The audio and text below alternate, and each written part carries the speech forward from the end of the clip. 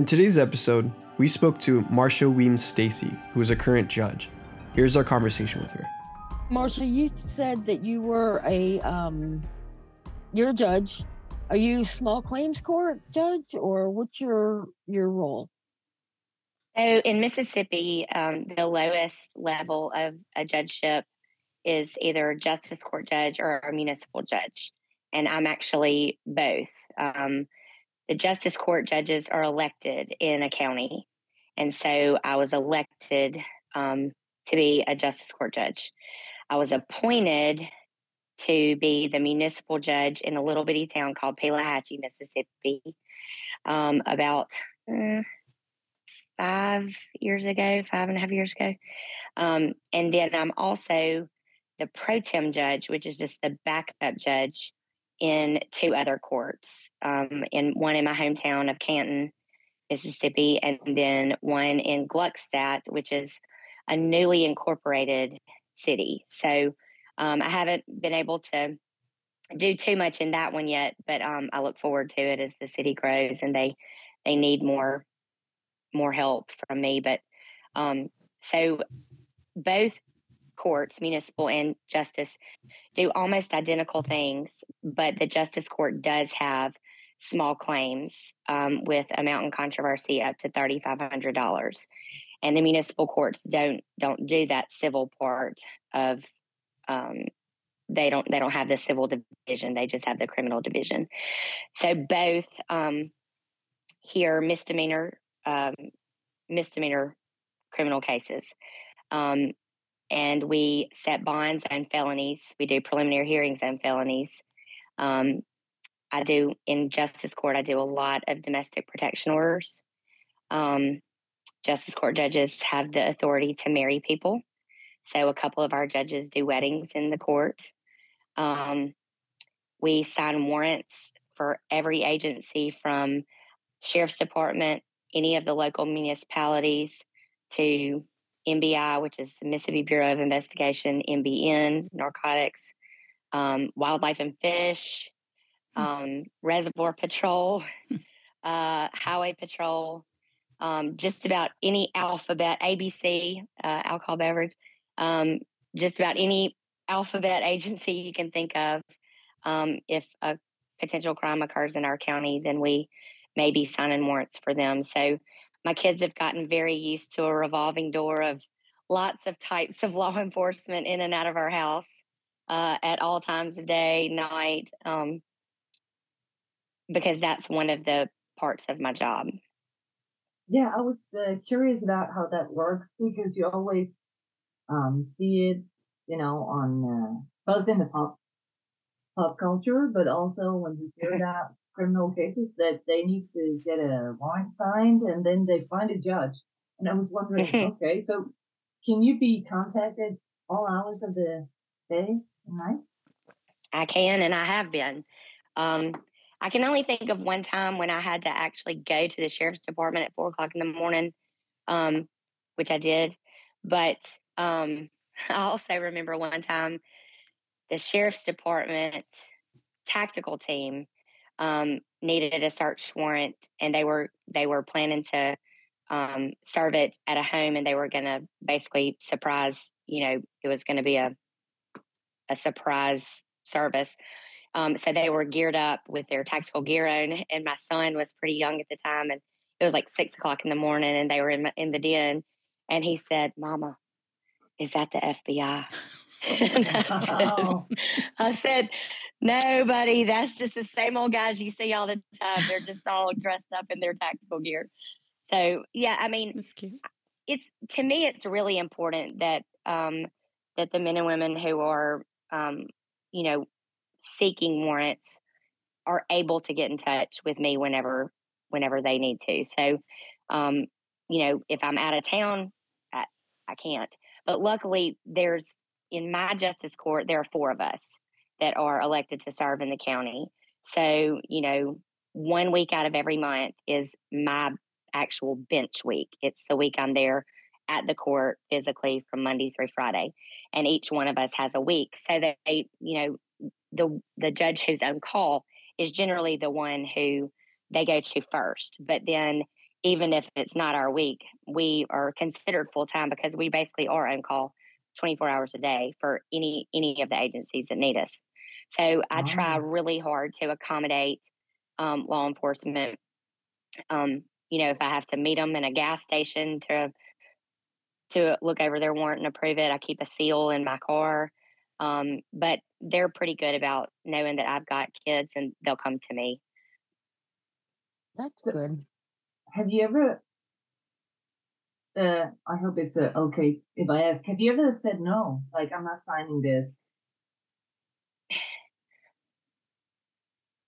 I don't know that I have said no outright because I will say most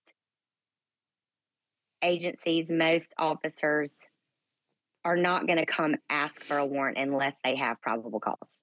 I mean, Get it. they're really not.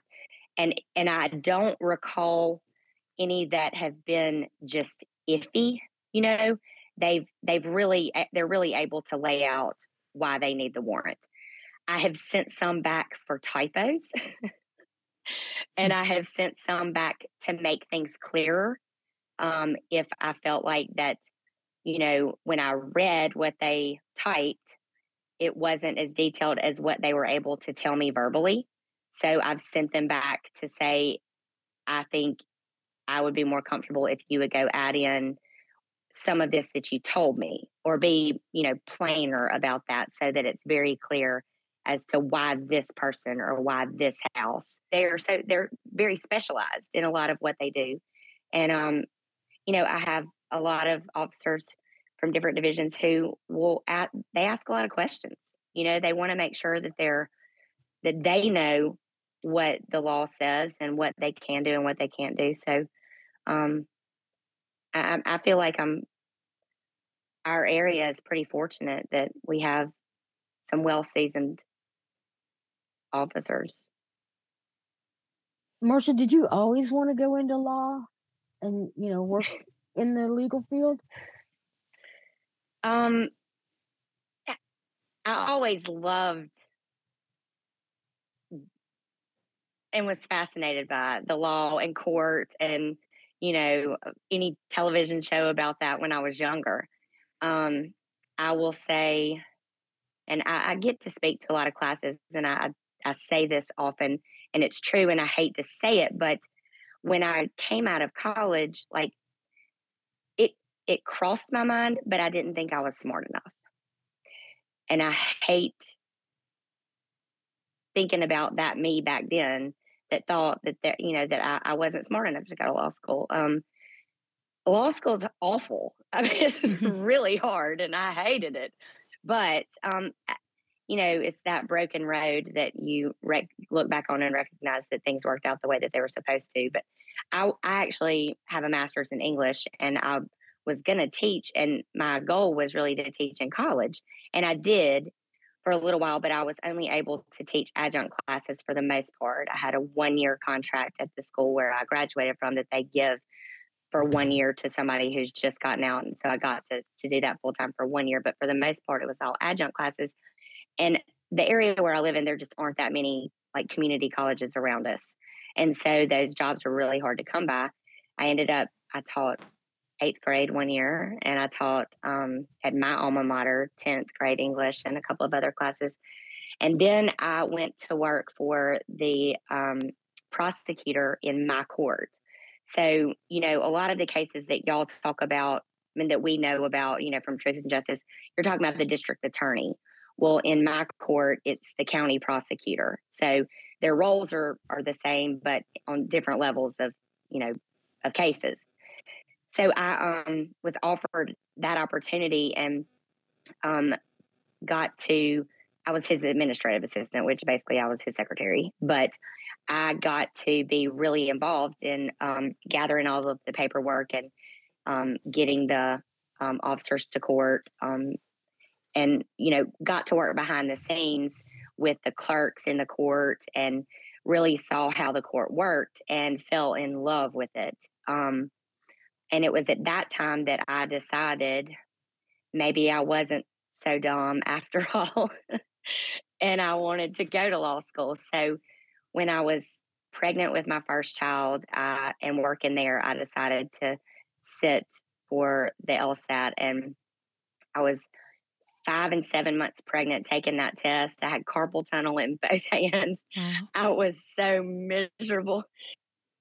And I remember I got the results from, I think, my second, I took it twice.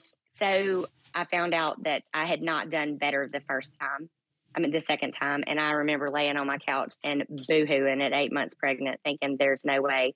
Because where I was married, my husband at the time was working. He was a carpenter. He had a business established. We weren't moving. So I was only going to that law school in Jackson, or not. And anyway, the next day, the letter came in the mail saying that I had been accepted. So I went to law school. My son was 4 months old when I started. And like my mama said, when Marsha went to law school, we all went to law school. And that was true. I mean, I could not have done it. I didn't do one extra thing in law school. I went to class. I came home. I took care of my child. I studied, I picked supper every once in a while, I guess. And then, so in my third year, let me say, y'all haven't asked this, but the qualifications for justice court judge are you have to have a high school diploma and be over the age of 18. Yeah. That's it. Because the justice court in Mississippi was designed to be the court of the people. We were the old justices of the peace. So back in the day when you would hold court under a tree and the wise man in town was the judge, that was where that came from. And so it was not designed to be full of lawyers. It was supposed to be people could walk in, represent themselves, have a judge that was one of them.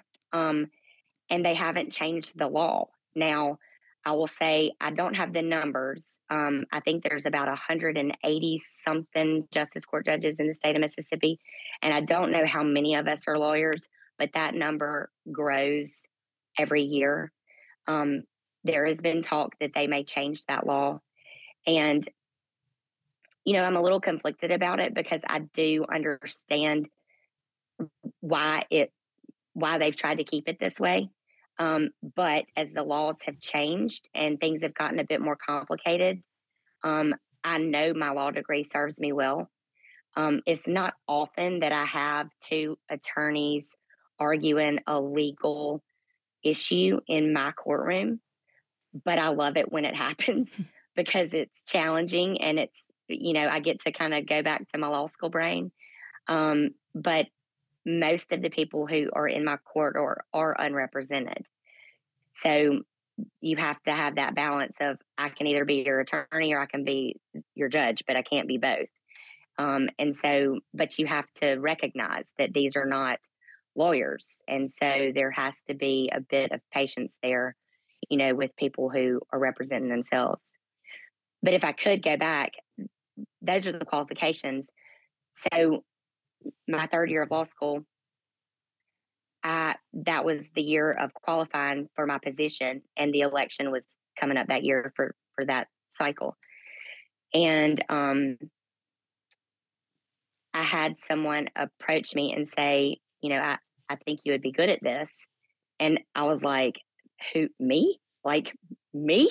And they were like, yeah, I really do. And so when I thought about it for a second, I thought, you know what? Not to be haughty, but I really do think I would be good at this. So I called about 4 people that I trusted the most. And I told myself if any of the 4 laughed when I told them I was thinking of running for justice court judge, that I wouldn't do it. And none of the 4 laughed. Wow. So I threw my hat in the ring. Right. I threw my hat in the ring while I was still in law school. So that summer, or that spring summer, I graduated from law school. I started studying for the bar. I was campaigning. I took the bar actually on my birthday and the day after and before, late July. And then I had my my election the second week of August. I went to a runoff, so I had 2 more weeks of campaigning, and I won the election. And then a few weeks after that, I found out that I failed the bar. And so, but the best part about that was I could take the bar again. Yeah. I couldn't redo the election again. So I took the bar again in February, and I passed it that time. And I've said a million times, it's just, I wasn't surprised. I mean, I was just being pulled in a million different directions. And I think if I had passed the bar and won the election, my head probably wouldn't have fit through the door. So it was a real lesson in humility and what I could expect of myself. Mm-hmm. But it worked out, I think, exactly, as it should have. Oh, that's great. And I was wondering, when you have a lot of people in your card that are not represented, how does that go down then? Are you the one making sure, that all the rules are held up, or? Yeah, I mean, for the most part, you could have a mix of a lot of things. You could have 2 pro se litigants. And in this scenario, I'm talking more civil, because in criminal, you always are going to have a prosecutor, on one side. But like in a civil proceeding, and you've got 2 litigants, and one is suing the other because, they run the gamut. Somebody bought a car that quit working, 2 weeks after they got it, or their fence that they share is rotten and one won't replace it, or a brother stole somebody's tractor, and so it's a lot of that. So I don't want to say the rules go out the window, they don't, but it's just a different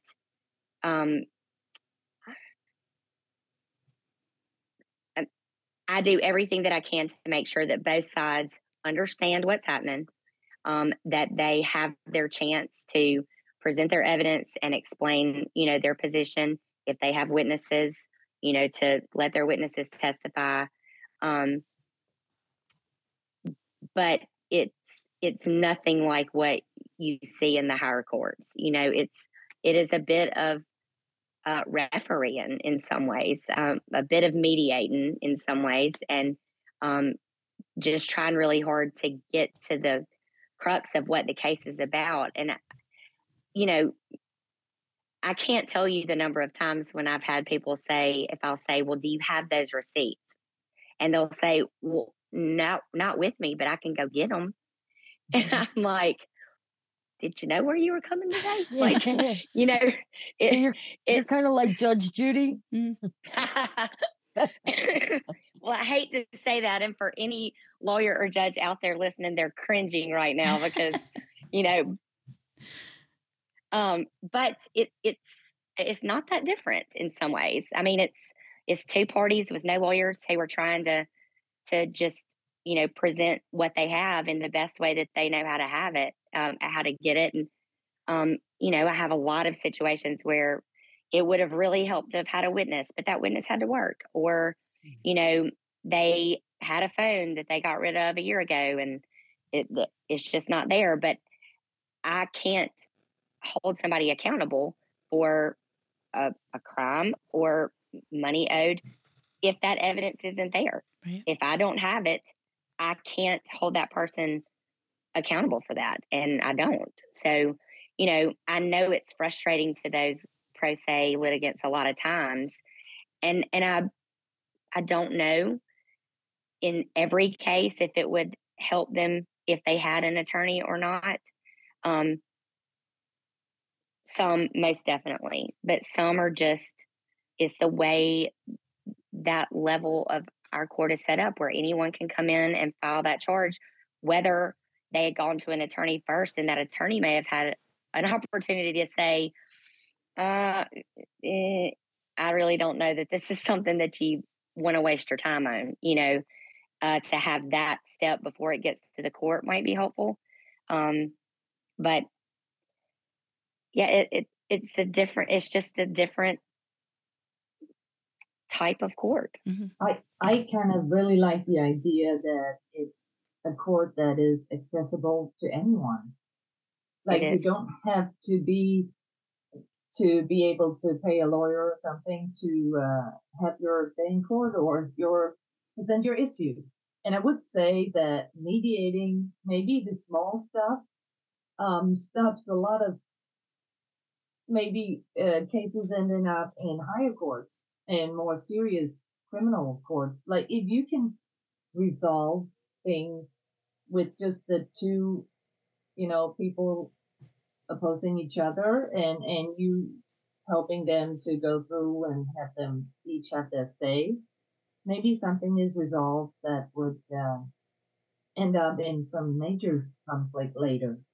So I agree with you completely, and I think, for me, I try it if I'm hopeful of that, if that's a possibility, because as you can imagine, as I've just some of the things I've described, if I get an affidavit come in and then 10 minutes later I get another one and I know they're cross charges and they're family members and there was a disagreement, they're generally just really mad at each other at the time.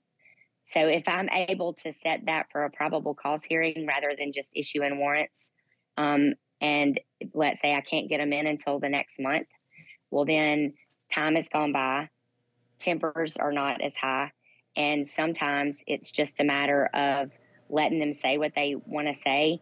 But at the end of the day, they will make the decision, I really don't want to go forward. I just want this person to leave me alone, or I just don't want this to happen again. And so in that way, I hope and believe that the mediation possibility, does stop some things from going bigger than they should. There are some that just can't be resolved that way and shouldn't be resolved that way. But that's where, taking every single case individually and I could have 10 domestic violence cases in a row, but they're all 10 going to be completely different. And so you can't just blanket it just because it's the same charge. You have to treat each one different and each set of people involved differently. And I try really hard to do that. I think it's very important. Mm-hmm. And we're able to a bit more on this level. We're able to now understand everything is done in open court. There are no, no earwigging, it's all done at the bench in open court. But some of the processes don't have to be as formal, I suppose, as some of the higher courts, the way that they do things. People don't have to come in and file typed motions and then answer those motions. They can come and basically say it at the bench, and we deal with it the same way that a higher court judge would if it was in a formal motion and then an answer. Thank you for listening to today's episode. Please check back next week for part 2. And if you haven't already, please subscribe so you can get notified of when our new episodes release, and follow us on Facebook, Twitter, Instagram, and TikTok at Touched by Crime. Thanks, and we hope to see you again next week.